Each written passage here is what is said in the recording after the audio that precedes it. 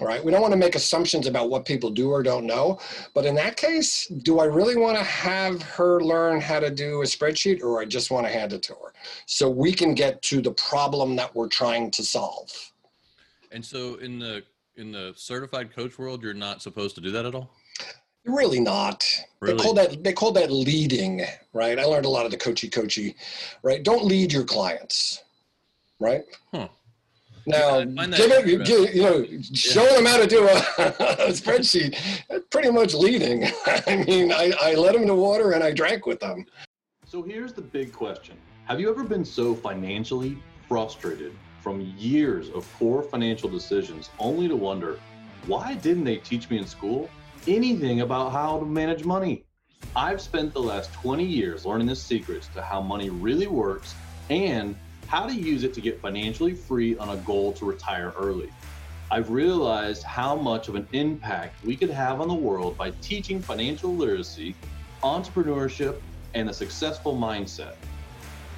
Join me as I interview some of the world's most successful business owners, coaches, and parents to get them to share their secrets on how you can not only learn, but teach these lessons to your kids to become financially free and impact your children's financial trajectory so they can avoid the frustration and go on to do great things. I'm Cody Laughlin, and this is the Money Talkers Podcast. Welcome back, Money Talkers. This is your host, Cody Laughlin. I have Henry Doss with me today. He is the author of FQ, Financial Intelligence. Basically, what he described to me was a cradle-to-grave money source. So I'm excited to get into talking with him. He's also been a business coach for quite a long time, and I want to get the state of the environment out there and dive into what business owners are doing to not only just survive but to strive during this part of the economic cycle and pandemic cycle that we're in. But I want to say welcome to the show, Henry. Thanks, Cody. I'm really happy to be here. So I want to know how you got into coaching. Like, can you walk me through the shift that it took to say, okay, like I'm in the game, but now I also want to coach others that are in the game? Yeah. So like you, I'm a serial entrepreneur, although I didn't have 13 companies. I think I've had 8 maybe. So you win.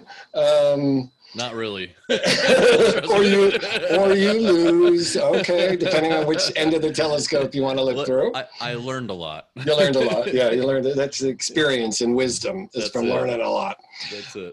So I started 30 years ago. 1991 was when I started my first company. And it was like earlier in this decade or whatever the 2010, 11, I had turned 50. I'm 61 years old now. And I sort of sat down and said, what's the next stage? What's the next act of my life look like? So, and it was the first time I'd really done what I call a purposeful business, because most of the other businesses had really been opportunistic or to some degree accidental. Like I just sort of, stepped into something and said, yeah, I can do that. And before you know it, I got a business. And I had always been kind of coaching people informally. People come to me a lot for advice on different stuff. And I was on a plane to Chicago.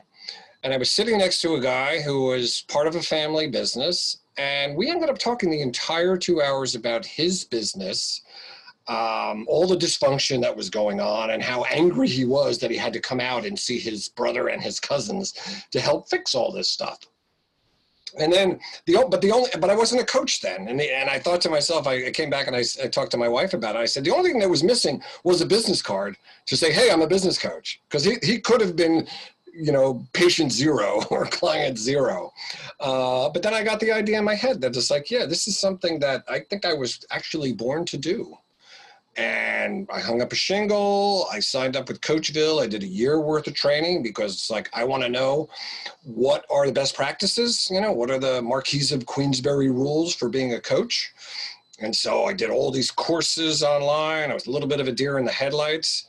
And then I figured out when it was all said and done that it's like, okay, I like the coaching stuff, but it's leaving a whole lot of entrepreneurial experience on the table, because there's just some things that you can't do if you want to be a quote certified, I'm making air quotes, certified coach. So I created this thing, I call it CASA, Coach Approach Strategic Advisor. Half a coach, half a strategic advisor, sprinkle in cheerleader and teacher and taskmaster and a whole bunch of other things. And that's how I built my practice. So what, all right, I got a few things I want to unpack out of there. So I gave you a lot there. I know. So, my brain was about like 90 questions. So what did you find when you went in as an entrepreneur to become a coach of entrepreneurs, training yourself to be a coach? What was it? You said that there was some, like, you just, like, there was some, it was deer in headlights. And what was different that went in from that angle, from like the institutional educational angle of this is how you be a coach for entrepreneurs when you were already an entrepreneur for 30 years? What was it? I don't know. I'm curious. Well, that, you know what? You hit the nail on the head. That was it. This was like someone, I'll give you an example. Since this is Money Talkers, you heard of something that's called FIRE, right? Mm-hmm. You know what FIRE is, right? Oh, yeah. Financial independence, retire early. Well, it changed your life, but I didn't write good things about FIRE in my book. I didn't spend a lot of time on it, but I just said, FIRE is the type of thing that comes out of academia, right? And then this is a wonderful idea, do 4% or this or that or the other thing, but it doesn't take into consideration, at least in its nascent form, all the other variables and all the other factors that go on, right? Recessions and unemployment and this and that. So I spend $100,000 a year, 4%, I need $2.5 million liquid. I'm on easy street, I can retire at 29, right? And then you have something like the pandemic that happens and the market craters by 30%. And all of a sudden that $2.5 million ain't worth $2.5 million anymore. Point is, a lot of the coaching training was, you know, the stuff that you learn in school and college. It's all very theoretical. Yeah. Having spent 20 years as an entrepreneur, it's like, no, that's not how it works in the real world. It just doesn't. It is a total disconnect. Which isn't to say that the coaching training wasn't valuable. Learning about pattern language, learning about asking permission instead of just jumping in and telling somebody what to do. But, you know, do I have permission to give you my insight on things? There are a lot of sort of tactics that you can use to really polish your performance. Because it really is, you know, you are performing as a coach. It's very different than performing as an entrepreneur. So you mentioned that to stay as a certified coach, there were some things you didn't agree with in the approach through it, and you made a hybrid of your own, which, by the way, I made a hybrid of my FIRE. I mixed it with Rich Dad Poor Dad. So there you go. Okay. So I didn't go liquid FIRE. I went cash flow FIRE, but but it was a goal, so it helped a lot. What is it that you did to mix it from being certified business coach to the CASA approach? Well, part of being a coach is to some degree getting your client to come to their own conclusions, right? Mm. But after 20 years of business experience, sometimes you just have the answer. So just give them the answer, right? Yeah. It's sort of like if you've ever had a shrink. I think it was in a movie, there's Molly's Game, where Jessica Chastain and Kevin Costner, who's her father, based on a true story. And he's a shrink. And he says, I'm going to do what patients have been asking shrinks for the last couple hundred years. I'm going to give you the answer, right? I had a client who didn't know how to do a spreadsheet. She didn't. She was doing a Google Doc, and it was, I hate to say it was amateurish, but she didn't understand the idea that you pluck out a variable, and then if you change the variable, it affects all the formulas on the sheet. It's just like every line was it like its own formula. She didn't know how to do that. So I said, well, I could point her to a bunch of resources and get her to learn how to do Excel. Or in 20 minutes, I could just fix this thing. Just make a spreadsheet. Well, I did. I made a spreadsheet and I sent it to her. And our next session, we talked about it, and she was gobsmacked. I had no idea you could do this, right? I took the 10 variables out. It took me 5 minutes to figure out what were the variables. She says, oh, so if I change, she was in the content business. So if I change 2 writers to 3 writers, I can see how it affects my margin. I said, yeah, go ahead and do it. All right. We don't want to make assumptions about what people do or don't know. But in that case, do I really want to have her learn how to do a spreadsheet, or I just want to hand it to her so we can get to the problem that we're trying to solve? And so in the certified coach world, you're not supposed to do that at all? Really not. Really? They call that leading, right? I learned a lot of the coachy, right? Don't lead your clients, right? Huh. Now, showing them how to do a spreadsheet, that's pretty much leading. I mean, I led them to water and I drank with them. So that would probably be verboten. Yeah. What is the downside of doing that? I'm trying to wrap my head around, other than saying like, well, I failed and it's your fault. But I mean, they could say that about anything anyway, right? Well, that's it. You bring up a great point. Now, one of the things, I was a member of EO, Entrepreneurs Organization, for many, many years. In fact, my EO forum still meets now, 22 years later. And we practice a gestalt, and I use this in my coaching as well, of sharing our experiences. So I don't give advice, right? Because advice is a win-win for you. If I give you advice, if I tell you, go long Tesla, right? Yeah. Right?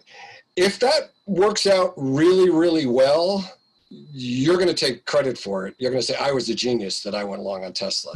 If that craters, it's going to be my fault because I'm the one who told you to buy it. Right? So it's a win-win for you. And I don't, as much as I love you as a client, I don't want to set up that kind of scenario. Yeah. And you find that in the business world when you're business coaching. Oh yeah, you sometimes have to, if people are asking you to give them the answer, that's a little different story, right? Mm-hmm. Then you've got to work a little bit harder to say, you've got to find your answer to this. Very, very different scenario than just teaching somebody to use a spreadsheet. That's a mechanical thing. That's a tactical thing. Yeah. Right. But if a client comes to me and is like, what would you do if you were me in this situation? My answer is, well, I'm not you. Right. So I can't answer that question. But what I can tell you is I had this experience, right? May not be exactly the same, maybe analogous. I faced a situation similar to what you had. Here's what I did. Here's what the outcome was. And then, so now you tell me, analyze this situation, look at the options. What is the outcome you're seeking, and which strategy do you believe, or which tactic do you believe is going to get you to that outcome? You know? Yeah. I see how there's kind of a dance. It's very coachy stuff. Yeah. So it's kind of more of a dance, right? And, it is a dance, right? Because you don't want to set up a situation where, they have an out, where they have a put option that says, coach told me to do it, and that's his fault.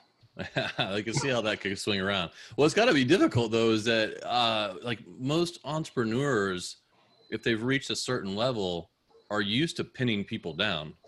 Like, so they got to be pretty good at the dance as well, right? It gets hard. And I prefer to work with people who've reached, 7 figures, which is, again, rarefied air. There's only about 4% of the 30 million businesses in America ever reach 7 figures of top line in any given year, right? You had to do something right.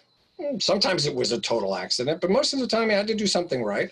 And there are attributes of an entrepreneur that may run counter to the coach. I'm an entrepreneur. I'm the master of the universe. I know everything. Yeah. Right. And now it's like as you say that like it's a bad thing, but you kind of have to have some of that to get to that number.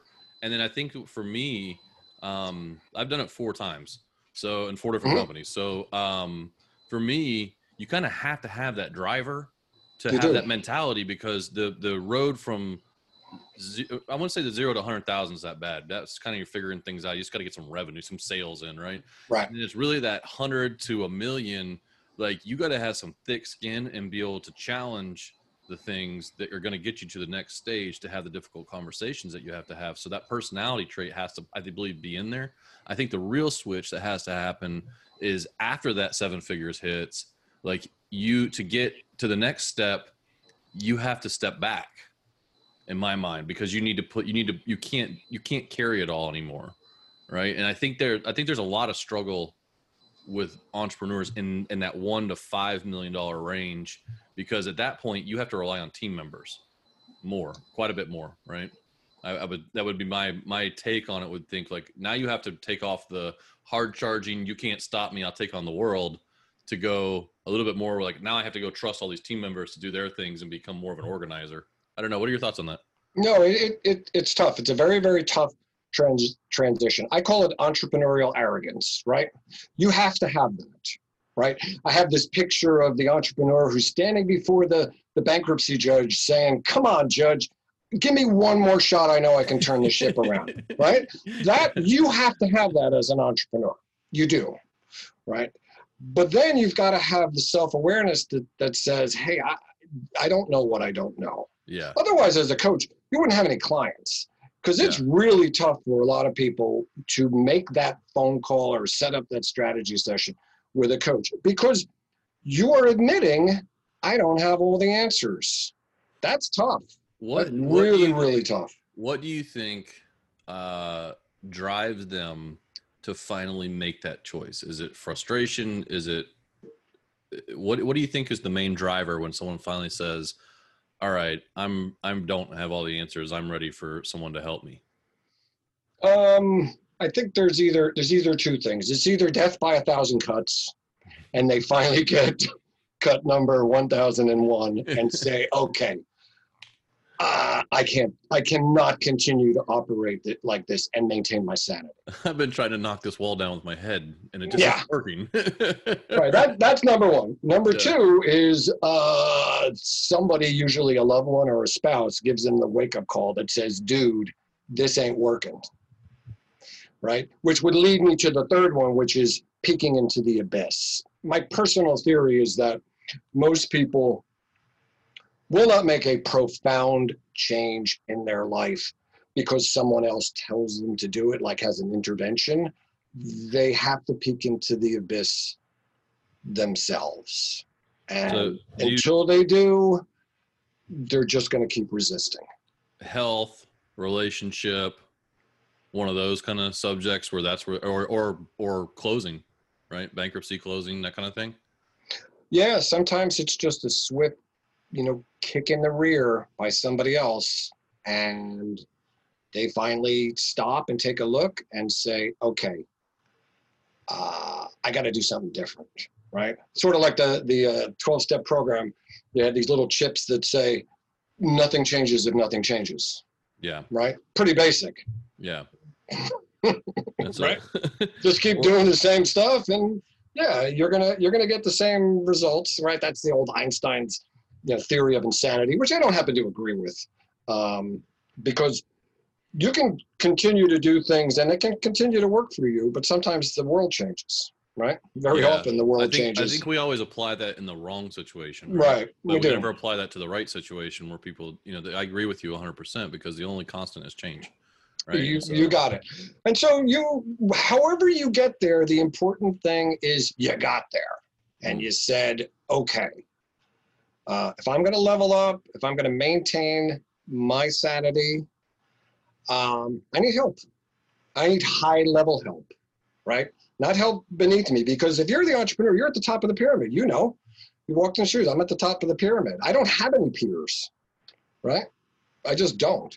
So I need to maybe go out and hire somebody who's going to play at the same level or even a higher level as me.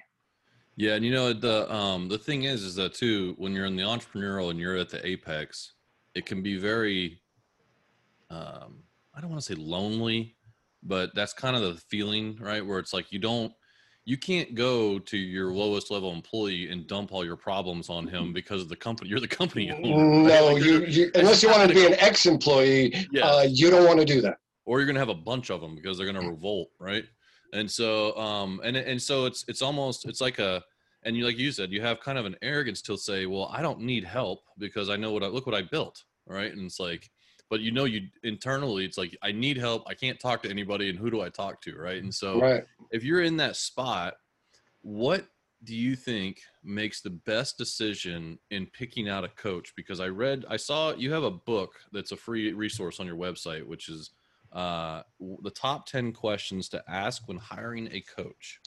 It's a PDF, but it's like 25 pages. So when I put that out, so it's my book. Yeah, exactly. No, when I sent that out to a bunch of friends for their opinion, they're like, 25 pages. Who's going to read 25 pages? It's like, well, I don't know, but it's a whole bunch of stuff that I wanted to cover. And if it's 25 pages, it's 25 pages. It's funny. I send out a bi-weekly, every 2 weeks I send out a newsletter. I call it the DAS FQ update. In fact, it's on the screen behind me. I'm just finishing up because today's the 15th.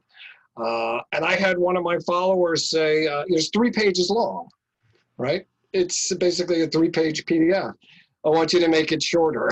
I'm like, dude, it's 3 pages, right? I don't even think it's 1,000 words. It's like a 2-minute read. Really? Yeah. Come on. One of my favorite quotes was in the book Traction, and it says it was a dad writing a letter to his son. He said, "Son, if I had more time, I would have wrote a shorter letter."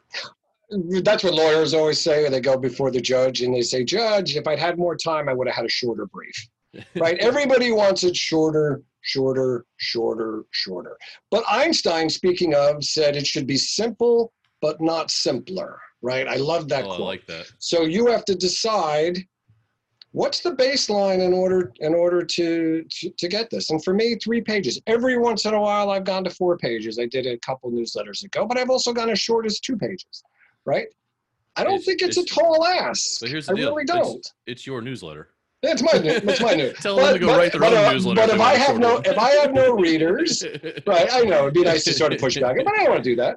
I mean, the crowd will tell me, right? If I lose readers because it's too long, well, I don't lose readers because it's too long. So I wrote the 25-page PDF because it's 10 things. But you know what? That's actually a huge entrepreneurial lesson of what you're talking about right now. That concept, right? Just because you think your product's great, if the market doesn't want it, you're not going to sell it. You are not, no matter how, it's not a meritocracy. So listen, right? Yeah. So listen to the people that want to buy it, because I think a lot of people do that and they build something that they think that they would buy. So it's like, oh, well, this is what the world needs and wants and everything else, It's almost like the Shark Tank episodes when you're watching, you're like, who is going to buy that? Right, but you know what? Sometimes they invest in it, because I tell people all the time, you bet the jockey, not the horse. So you go on Shark Tank and people come up, and I watched it, and it's like, that's an unbelievable idea, right? But nobody invests because the guy who's doing it is a flake. Yeah. And then another guy will show up, or a gal, and it's like, that is the most cockamamie idea. That will never work, but I really like that person.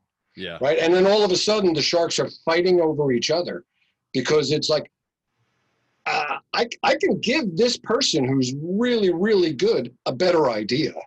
Right. Yeah, ideas are a dime a dozen. Yeah. I've had zillions of ideas, many of which I haven't, that I've saved thousands or tens of thousands of dollars not executing. I've also had a couple that I executed that I wish I never executed. So I got 13 businesses. Exactly. And that is all part of it. So 10 reasons, 10, I figured I'd give a primer to people on the questions to ask, right? What are you looking for? What are you expecting out of this relationship with a coach? Because I had a guy who came into a strategy session. He didn't end up signing up, but he asked me, "Are you a certified coach?" I said, "No." And then we went through the whole thing that we talked about, which is why not? I created my whole thing. But I also said to him, I said, where do you think to ask that question? Because no one has ever asked me that question. Oh, I went on the internet and I was Googling like questions to ask a prospective coach. That's how I got the idea to write the 10 things. It's like, well, why don't I just hand this to people on a silver platter? Yeah. Whether it be for me or anybody else, this is the SOP that you should follow when evaluating who you want to be your coach. Because I won't spend 5 seconds with someone if they're on a fishing expedition, right? If they're trying to figure out whether or not a coach is something for them, I don't waste my time with it. What I want is someone who's already decided that they need help and is just trying to figure out who's the guy or gal for me. That's it. So how do you do that? I do it very quickly when I start, because time is the one thing that I won't get back. I'm not going to spend an hour on the phone with somebody if I don't believe that we have a future together. I'm just flat out, I'm very zealous about my time. Yeah. Right. I'm not just going to, my wife and I are looking at real estate because we want to move from New Jersey. We're looking to buy a place in Vegas. We're looking to buy a piece of land here. Find a house with septic and stuff somewhere around here. We went up to Woodstock, New York, that we can knock down and build a house. So we know what we want. And we looked at a couple of houses this past weekend. And you know what realtors are like? They want to keep you around and talk you up. 30 seconds into him opening the door from the house, I said, I'm not going to waste your time. This is not for us. Let's go look at the next one. Right? That's from being a veteran of doing this a long time. He looked at me and he said, you know what? I appreciate you not wasting my time. I said, good, right? I'm not going to waste your time and I'm not going to waste mine, right? Because we'll never get that back. So I'm not going to pretend and do a pantomime about that. And it's the same thing. Someone's coming to me, where we're going to start is, what are your motives? What are you trying to do? What are you looking for? Right? Again, are you on a fishing expedition to say what kind of ROI am I going to get from a coaching relationship? You can't measure that. That's just not measurable. And I wrote about that in that little piece. It's more of a feeling. And you're only going to know that feeling when you look backwards after a couple of months of working with someone and saying, hey, I'm in a really much better place, right? Where do you see business owners fail when they come into a coaching relationship? They just don't have the right expectations. That's probably part one. And where they really fail is when it gets hard. Because it's going to get hard. Yeah. It's usually about 6 months. Where people bail out is about 6 months. First maybe 2-3 months. And for my, premier program, I only require 3 months, a 3-month buy-in. And after that, it's month to month. And if you want to leave, most coaches, like in the coach training, they're like, oh, you should always ask for an extra, month, right? You need 30 days notice so you can get somebody. I'm like, I ain't doing that. If you don't want to be here, I don't want you here. I don't need your money that badly that I'm going to drag you out for 30 days of a lame duck session when I know that you're already leaving. Yeah. So if we can get past that first, 90 days, usually things are good. But then at about 6 months, we're back to that idea of nothing changes if nothing changes, right? So do you feel that they implement early and then later revert back to the bad habits? It's like what everybody does. People are like a rubber band. I'm stretching them as a rubber band, right? They got to find a new form. What happens after 6 months is they snap and they want to snap back to the way they were.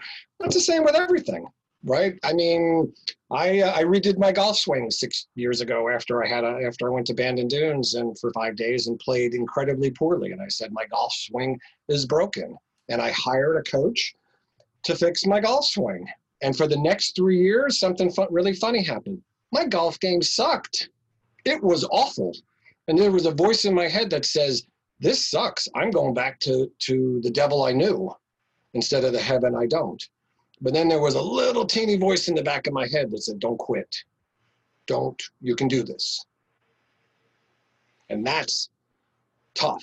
And it was year 4, 3 solid seasons. We only played for, 6 months here in the Northeast. 3 solid years of really crummy golf until everything changed. Really? Now at 61 years old, I'm playing the best golf that I have ever played. But I could have quit. Yeah. Right? I actually went back and saw a video from Bandon Dunes of my swing, and I said, oh my God, I played for 30 years with that swing? What was I thinking? Why didn't I hire a coach when I was 32? Right? So anyway. And so, well, is that, I mean, what do you see that could be the most, I guess we're talking about what happens for people that fail with the coaching relationship. What happens for the people that have the best outcomes? What are the similarities that you see? I think for the most part, if you sat down with them and asked them to articulate what changed, they could probably come up with a couple of key things, a couple of key pieces. And most of those would be sort of mindset related. In fact, I had a coaching call with a client this morning, and we started probably almost 5 years ago, maybe 4.5 years ago. And he was barely $1 million company, and now he's a $10 million company. And he had a pet peeve about, he runs basically a body shop, software shop. And early on, he had this pet peeve about hiring non-billable people. And he'd already been in business for 15 years. So he'd already outlived, at 15 years, you've outlived most business. By 15 years, business is only about 20% of businesses that last about 15 years. I know all these stats. And then this morning he said to me, it's like, you know what? Because he made a comment about hiring another 6-figure hire to be on his management team. And he's like, he goes, I said, yeah, you're really coming around to this idea of hiring non-billable people. And he's like, it's more than that. It's like, I want to hire. I want to hire non-bill. I've drank the Kool-Aid. I have seen the evidence that every one of these 6-figure people that I hired has benefited me 5x to what I paid them.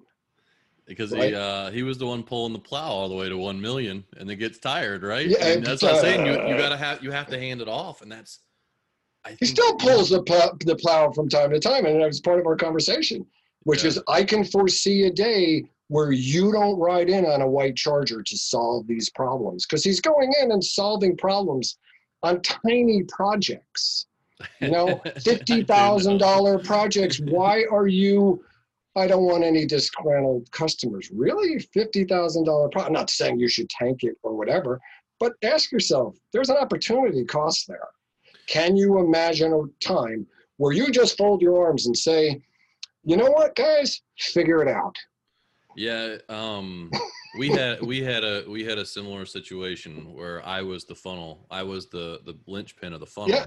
Mm-hmm. And because I wanted every problem with 110 employees. Yeah. I wanted every problem. And two things happened. One, I heard the phrase, more harm is done by indecision than wrong decision. Right. So I stopped collecting the problems from them. I just started giving answers. And the second thing was I sat the management team down and I said, these are the problems that you handle up to. If it gets above that, call me. Right. And I'm like, other than that, if you make an answer to the problem, have a why. Like if I ask you why you said that, you go, I don't know. Then there's a problem. That's your problem. That's now my problem with your problem. Right. And so, it was, that was such, and we actually, as soon as we did that, it just shot off like crazy. Like it just, everything moved faster. Everything was quicker. Everything was, there weren't more problems because we were giving away the access to the problem. Like they had culpability now because they used to go, well, you made the decision, not my problem. Right. People want that. Yeah. People want you to give them the latitude to make decisions and to know that you're not going to read them the riot act if it goes sideways. You are going to ask for a justification as to why you did it. So you better have something more than, I don't know. Yeah. Right? But pretty much anything other than I don't know is a good enough answer. Right? Yeah. I mean, I'm always asking about, if the outcome came out bad, then you go back to the thinking of why you made the decision. Yeah. And then you can say, okay, well, this is why you made the decision with the information you had. It came out bad. Like, what do we do if this comes up again? And now you're building people and you're building decision makers because now they've learned a way not to do it. Well, you've also learned a process there, which is to say, okay, this is the decision that you made based on the data that you had. I know this as a trader, right? You're looking, you analyze the stock and you say, okay, based on the data that I had, this was the right decision. But then you got to ask yourself, well, what data did I miss? Did I actually have the right data, or did I delude myself? Or was it an emotional decision? I'm going to buy this stock because my cousin bought it and made a whole bunch of money and I'm competitive with my cousin. And you see that kind of stuff all the time, whether it be in business or in other areas. And it's like, all right, own that. But then we got to change that mindset. We got to change that thought process there and try to take some of this emotion out of it, right? Yeah, absolutely. And once you have that, you've got leadership. Now you're building leaders, right? And that becomes, the better your leaders are, the more you can come out of and not do the operational stuff, which they can many times be better at it than you in the first place. But you also, if most people that are like that want to run, right? Like they want to run. And so if you don't have anything to do, let's say it that way, right? If you offload the tasks, your brain is not going to just stop and you're going to sit in your office. Like you're going to start looking for other ways to drive income. If you don't have problem, if you don't have to look, if you're not looking in the rear view, right? It seems like you're looking at the windshield a lot of times. If you can find good leadership like that and offload it. There's two pieces to that. One is being a coach approach leader, which is another thing that comes out of the coaching world, right? So I'm modeling how a coach operates. So if you're the CEO of your company, you need to act as a coach, right? Yes. You're going to have to coach your people, right? Really, really, really important that you do that. And then they are going to learn from you and they're going to become coach approach leaders as well. Ultimately, you should never have to raise your voice, right? Mm-hmm. It should just be quiet confidence that you're showing as a leader, right? And then you can spend your time working on biz dev, right? We talk about obsoleting ourselves. Eventually, you should get to a point where you are no longer integral to the success of this operation, right? In theory, but as it stands, you're the biz dev guys, right? As it stands, but you're the biz dev guy. You're the guy who's going to look down the line and say, we may be clicking on all cylinders and everything may be great, but we're full circle back. Hey, the world's changing. So even though we're a finely tuned machine, we're a horse and buggy, we're the best horse and buggy that there is, but everybody's mechanized. We got to change. Yeah. It's tough. That's man, that's a great point. Henry, I really appreciate that. You coming on with me. I can enjoy this conversation quite a bit. So, where do Money Talkers find out more about what you're doing? So I got a little special thing that I created a couple of weeks ago for the podcast. So if you go to podcast.dasknowledge.com, and I'll send you this, and you can put it in the show notes. I'm offering 1 free month of coaching, either business coaching or money coaching, or a combination of the two, right? Exclusively for people who listen to the podcast. So you just go to that landing page and you can sign right up for a session and no obligation. Just I opened my entire business practice for business coaching practice for April, May, and June for free to everybody as part of COVID. And I had 100 I had 87 conversations with over 50 people, free of charge, just to help people work through situations. We're in a really tough spot right now. Yes. With COVID. I had quite a number of conversations with people during the real thick of the crisis, and the crisis isn't over, not by a long shot. But when we were in that shock phase right there, a lot of people just didn't know what to do. It was the Spencer Johnson, who moved my cheese? Yes. Right. It was just that parable. So I had to talk quite a few people off the ledge to tell them that this too shall pass. In the meantime, though, we got to make a plan. Right. Right. I got a T-shirt that says "Hope is not a plan." Right. It's not a plan. Make a plan. Although people say, man plans and God laughs, right, or something like that. If you don't make a plan, God's in hysterics, right? So one way or another, God's laughing at you. The question is, how heartily is it played? I'd rather that we try to make a plan. Yeah, that's the thing. Even if it's a bad plan and you start executing it, you can always pivot and shift on the plan. But if you don't have a plan, then you won't find out why it was a bad plan to start off with. You're just leaving it to the gods, and I'm just not a believer in that. I guess that's kind of maybe the trader in me or the entrepreneur in me. Yeah, that's like why you said. 50% of businesses go out of business. The old one is if you fail to plan, you plan to fail. Yeah, there's a million of them. Yep, we've got a few in these two domes of ours, I think. So Yeah. we got some business lesson sayings in our head, right? Yeah, Well, that's there's awesome. a lot of stuff on my DOS Knowledge website. There's those giveaways, the really long PDFs, and I even give my book away, my FQ book, my money book. So you can find it in there somewhere, and you can download it for free. I want people to read it because I think there's a lot of good stuff in there. Yeah, no, I've been on the website. The Get My Help button to get the schedule free strategy session is an amazing offer. And man, I just want to say thank you very much for coming on the show with Money Talkers and sharing your knowledge and insight on things that are going on right now for business owners. And I really appreciate it. Oh, thanks for having me. I really appreciate it, Cody. Thank you for listening to another episode of Money Talkers with me, your host, Cody Laughlin. If you found this episode helpful in your pursuit of financial dominance, it really helps if you make sure to leave a 5-star rating and share it with your friends or family members who could use good financial information and entrepreneurial success tips. I invite you to join the Money Talkers community Facebook group. Open Facebook and search for Money Talkers to join today. Follow us on Instagram @The Money Talkers for inspirational mindset posts, encouragement, and investing tips.